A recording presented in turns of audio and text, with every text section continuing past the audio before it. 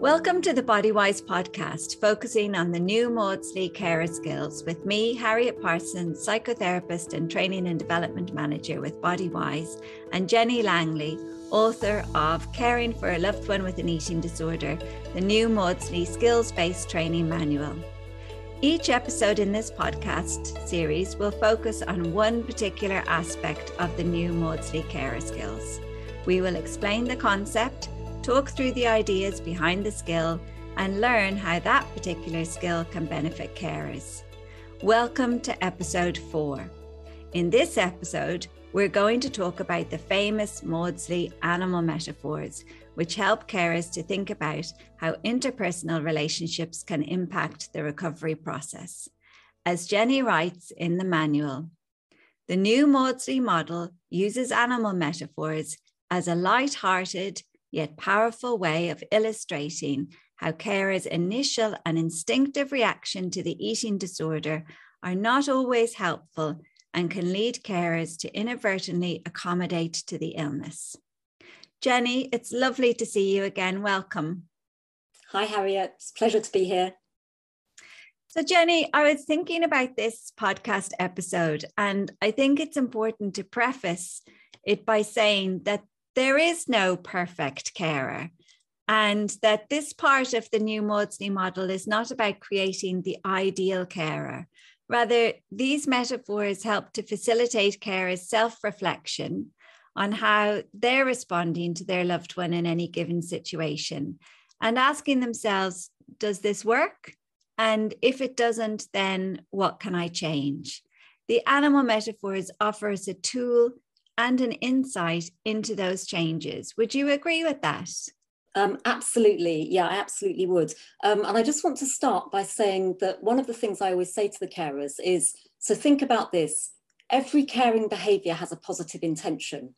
So however we're responding to our loved ones with eating disorders, we're always doing it from a position of love and with a positive intention. And it's our ability to be able to reflect and say, okay, maybe a week ago, that positive intention was working out in a positive way.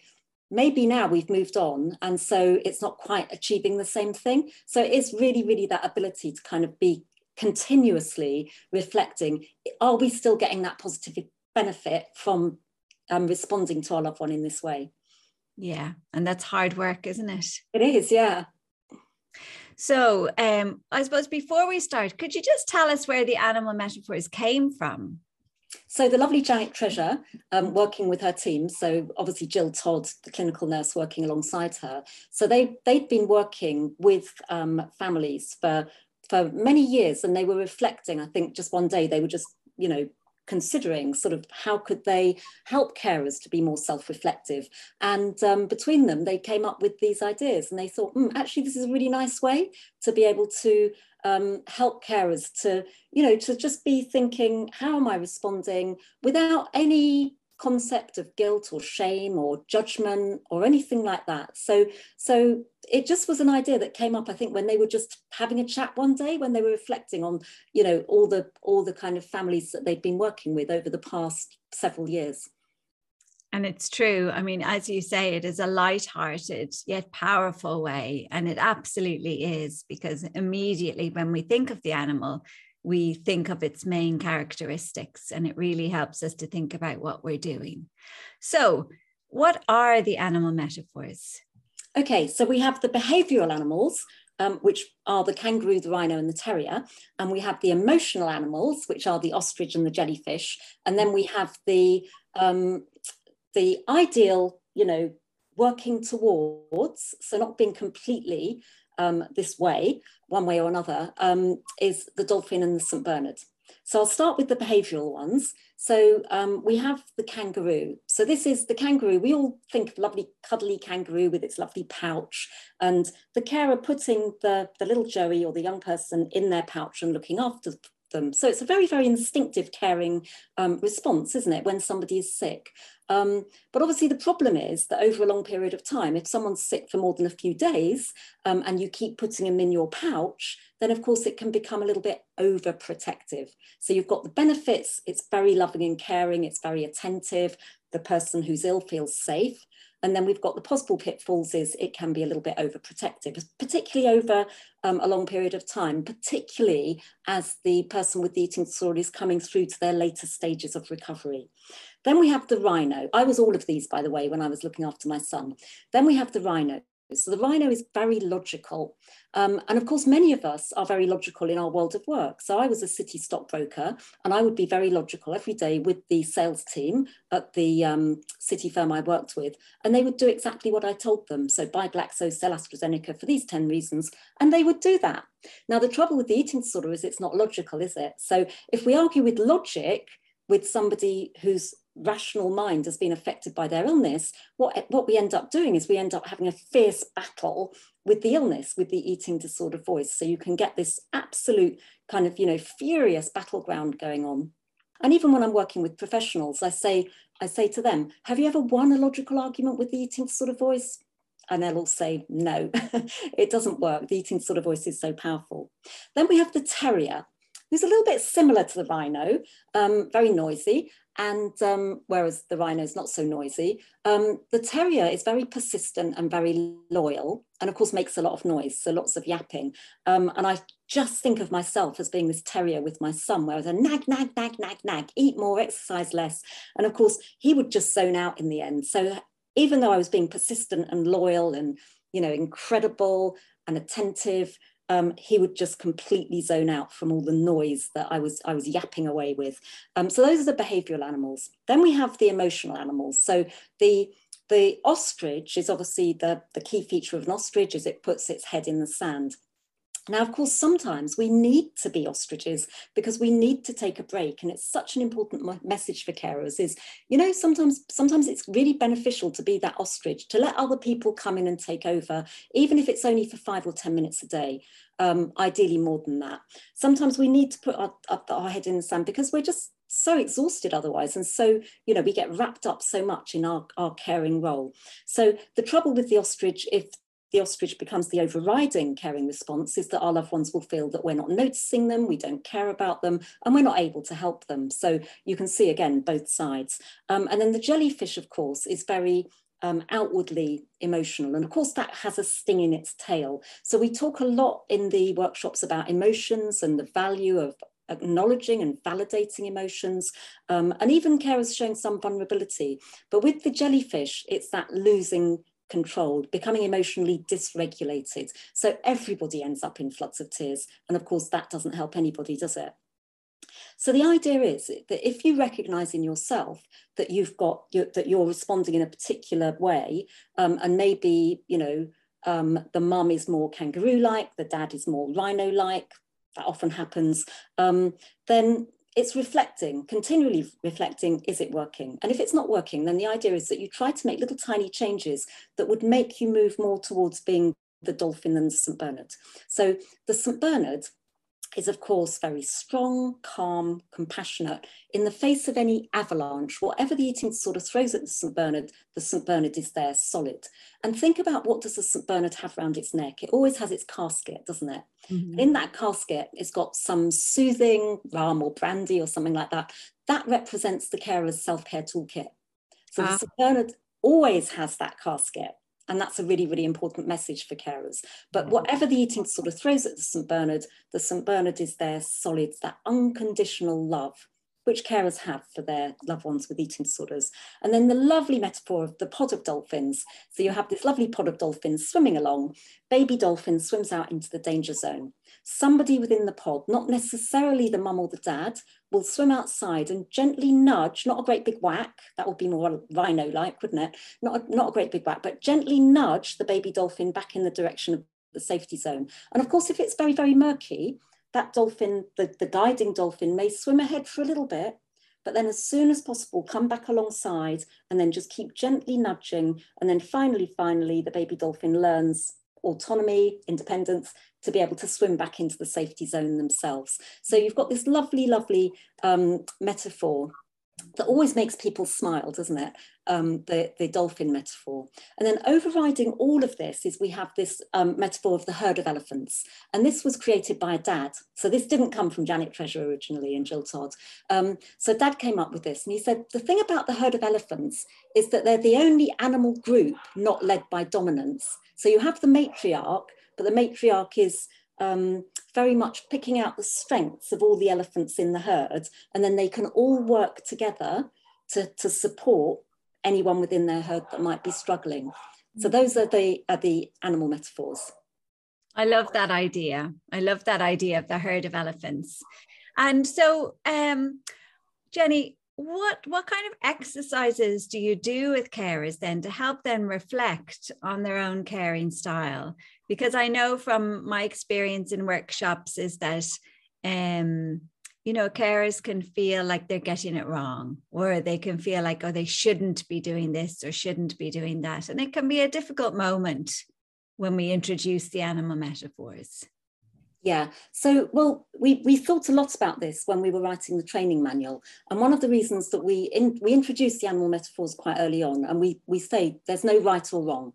So if you're, let's reflect on the advantages of each animal style and the potential pitfalls, not even the disadvantage, potential pitfalls is a nicer way to look at it. And that's one of the exercises in that module 3 in the training manual, which is all about the animal metaphors. So we're coming from a position that there's no sense of this is right and that's wrong. Mm-hmm. So there's no sense that you have to be the dolphin, you have to be the St. Bernard. It's that ability to self-reflect. So most carers are very happy with that. Now, the next step that we do in the workshops, as you know, Harriet, is we go on to the more complex accommodating and enabling scale, which is that series of 33 questions. So I'm sure we're going to do a podcast on that at some stage in the future.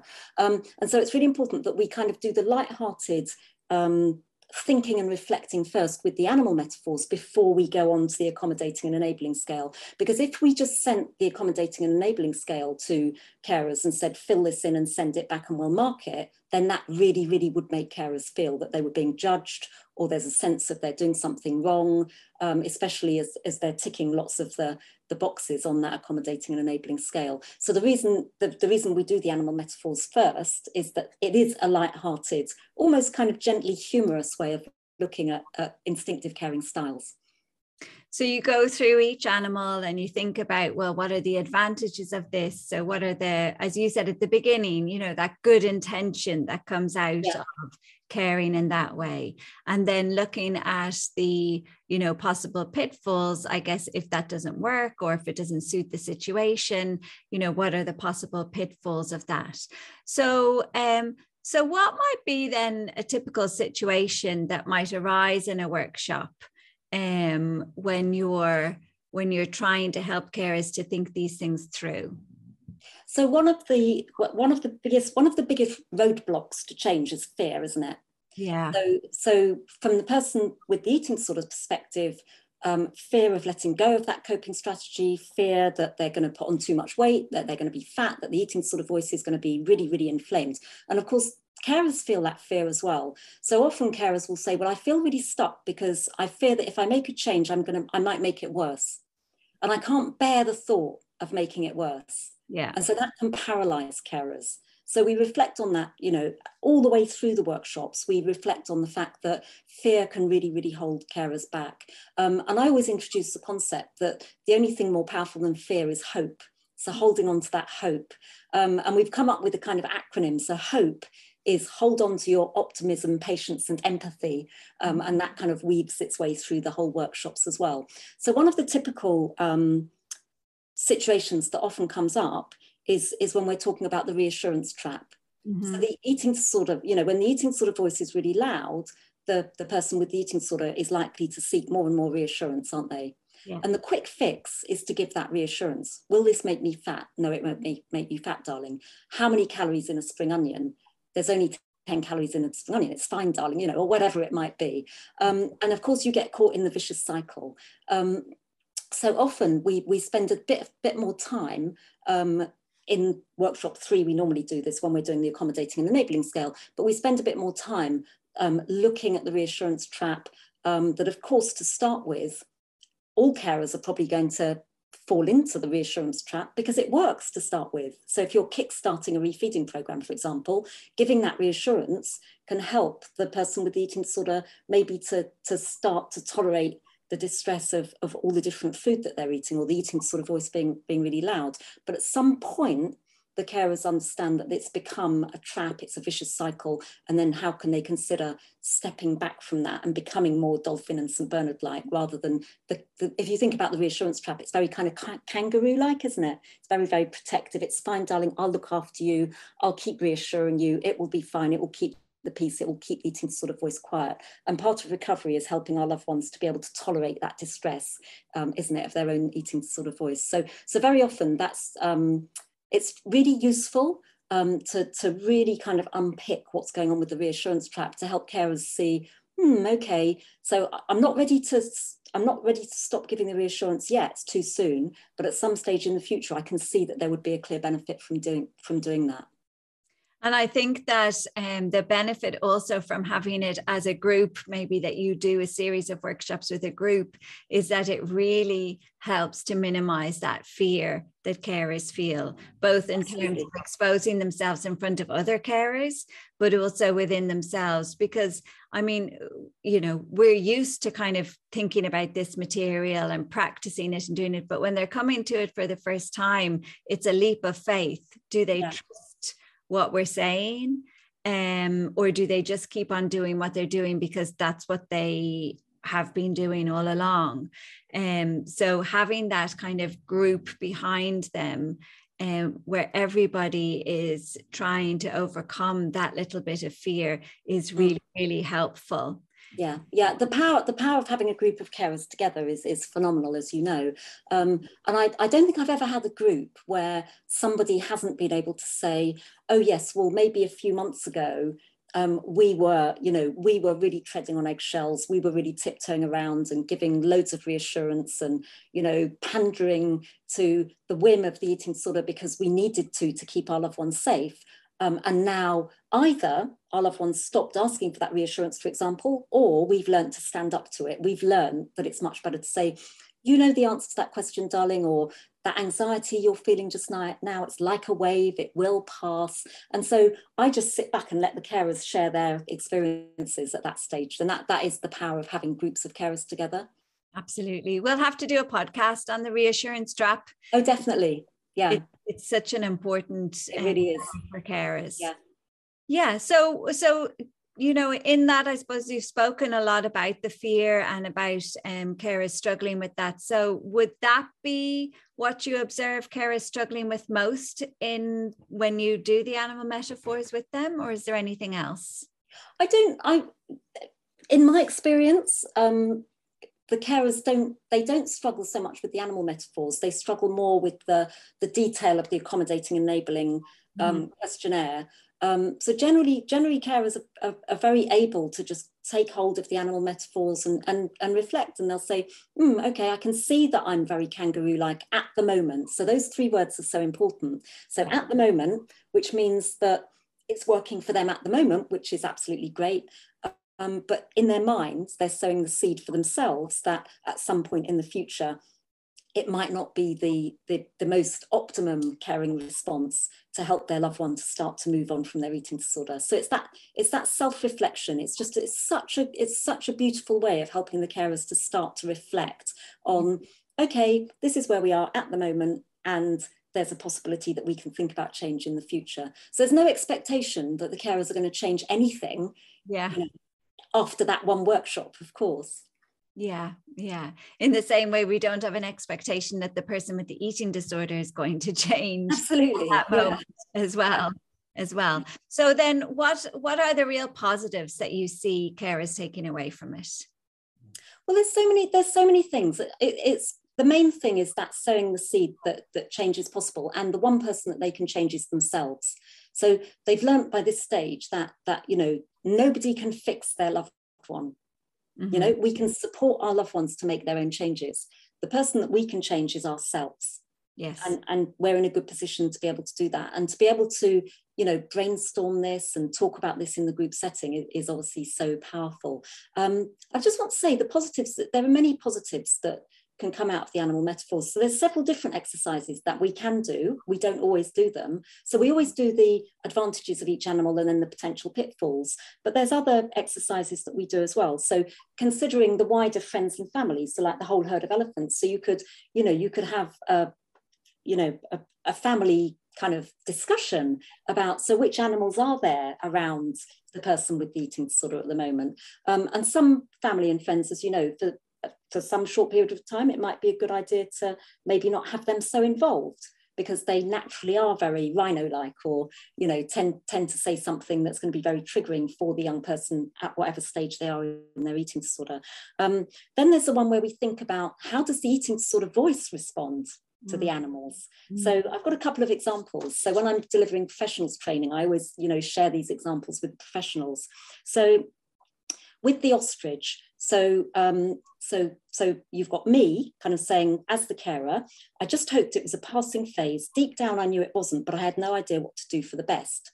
And then my son Joe would be thinking, she simply doesn't care about me, she cannot see my pain, I'm not worthy of her care. And then we called his eating disorder voice Rex. So Rex would be saying to my son Joe, she's playing right into our hands and giving me every opportunity to take a real hold. I'm in charge. So you can see that my ostrich response to my son would trigger a thought from him and then a thought from the eating disorder voice. Similarly with the jellyfish. So me, I couldn't stop crying, so we ended up in the never-ending cycle of shouting and crying. So my son Joe would be thinking, oh, all this shouting and crying makes me feel so much worse. I'm a terrible person, not worthy of her love. And then Rex, the eating disorder voice, of course, would be in the other ear saying, I'm your friend, listen to me, shut out all that other noise that's coming from your jellyfish mum, The rhino, I was very much the rhino. So me, I truly thought if I repeatedly told my son to stop exercising and start eating, he would get better. I could fix him. So my son, Joe, would be thinking, she never takes a moment to listen to me, just nag, nag, nag. Exercising is the only thing that makes me feel better, and she just wants me to stop. What would I have then? And then, of course, Rex. Joe, I will always listen to you. Exercise is so healthy, and you're doing so well cutting out all that unhealthy food. You will be the best athlete in the world. And then, of course, with the kangaroo. So me, I spent all day planning what to make for dinner in the hope that he would eat some of it. And then my son, she's so on edge, tiptoeing around, giving me food I really don't want or need. She treats me like a baby and doesn't believe I can look after myself. And then, of course, Rex, in his other ear, she is so trying to make you fat. She's trying to kid you by buying special food, but she really just wants to make you fat. So it can be really useful. That's a really useful exercise, thinking, how is your loved one responding to the different styles of caring, and what opportunity does that give to the eating disorder voice? So there's lots of this. There's 4 different types of workshops within exercises within that module in the training manuals. There's lots of things you can do with the animal metaphors. Yeah, that's really, really helpful, Jenny. Just to be able to encapture it like that is so, so helpful. And one of the things that I see when we do the animal metaphors in the workshops is that kind of aha moment as well, when they realize that their person with the eating disorder is not just interacting with them, they're interacting with wider family, with at school, with teachers, or at college, or at work, and then you've got clinicians, whoever they're interacting with, and that all of those people themselves are responding in these different ways. And so, at any point in time, their person with the eating disorder is having to deal with all of those different animals. And I think that that's why I love the herd of elephants metaphor so much, because it's the idea of all of those different animals working together. So they're all working together, and that kind of prevents the eating disorder from dividing and conquering and making it much more difficult for everybody involved. Yeah. And of course, so much of that is around the communication, isn't it? Yeah. Absolutely. And being able to be on the same page. I'm curious as well, is there anything that you have learned from carers, from your experience of doing so many of these workshops at this stage? Yeah, I mean, I have become so self-reflective through delivering these workshops. And, you know, again, the rich tapestry of having a group of carers, and you always learn so much, don't you, from the different carers. And I know that there's still that writing reflex sometimes, and, you know, that, I guess, verging on being the rhino. So this was a long time ago. So back in the early days when I was delivering the workshops, and there was a dad who, I guess he'd kind of been dragged along, and he was curious and he was listening, but we'd got to the stage of kind of looking at the detailed responses in the accommodating and enabling scale. And he always would rush in to clear up the kitchen after his daughter had had a binge. And I ended up being a bit rhino-like in the workshop in terms of trying to, get him to reflect on the possibility of changing. And he never came back. And so I learned, that was very early on. And I learned, okay, I get that. Yeah. And his wife still came, and she would make up excuse after excuse why he wasn't coming back to the workshops. But I could reflect and say, my writing reflex was kicking in, and he didn't like it. And that's okay. So he then experienced, and maybe he went away and reflected later on, that he didn't like that kind of rhino response. But I'm always learning from the carers as well. And you just see so many different dynamics all of the time, don't you? Yeah, you do. And that's one thing I learned from Gillian Todd, observing her running the workshops. She embodies the whole idea from the moment she enters the room to the moment it's finished. And she's very open with the carers about that. And she says, I'm going to annoy some of you. I'm going to, say the wrong thing. And she's able to kind of hold it. And it's such an important thing. And again, that is role modeling how to do that with the person who has the eating disorder. And that change comes about through a little bit of discomfort, doesn't it? So, yeah, exactly. Yeah. So the challenge, having those challenging, whenever we're doing role plays within the workshops, and you get that silence, don't you? And I'll say, this isn't meant to be easy. This is tough. But we learn when we do something that's tough, we really learn from that. Yeah, it's so true. So have I left anything out, Jenny? Is there anything else you'd like to say? If we had this conversation in 6 months' time, I'm sure there would be another little dynamic or another little tale to tell. But I think we've covered it. I think we have. Okay, that's great. So finally, where can people go to find out more? So obviously, as you know, on my website, there's all of the worksheets. So you've got the 4 different worksheets within module 3. This is the animal metaphor module. And I think I've made one video that goes with the advantages and the potential pitfalls. And then there's also a video on my YouTube channel about the animal metaphors from the Succeed DVD as well. So there's various places that you can go to kind of find out more about the animal metaphors. That's fantastic, Jenny. Thank you so much. So there you have it. We hope that this episode is helpful for you and encourages you to reflect on yourself and your instinctive caring style. Remember, an important part of the new Maudsley skills is being able to role model behaviour and behaviour change for our loved one. If you have any questions, please email them to Ruby, putting New Maudsley Carer Skills Podcast in the subject line, to info@bodywise.ie. If we get any questions, we will endeavour to answer them in future podcasts. And we hope you'll join us for our next episode, where we're going to focus on the most important skill in the new Maudsley Carer Skills Toolbox, which is communication skills, or OARS, OARS. And we hope you will join us to learn more. So until then, take care.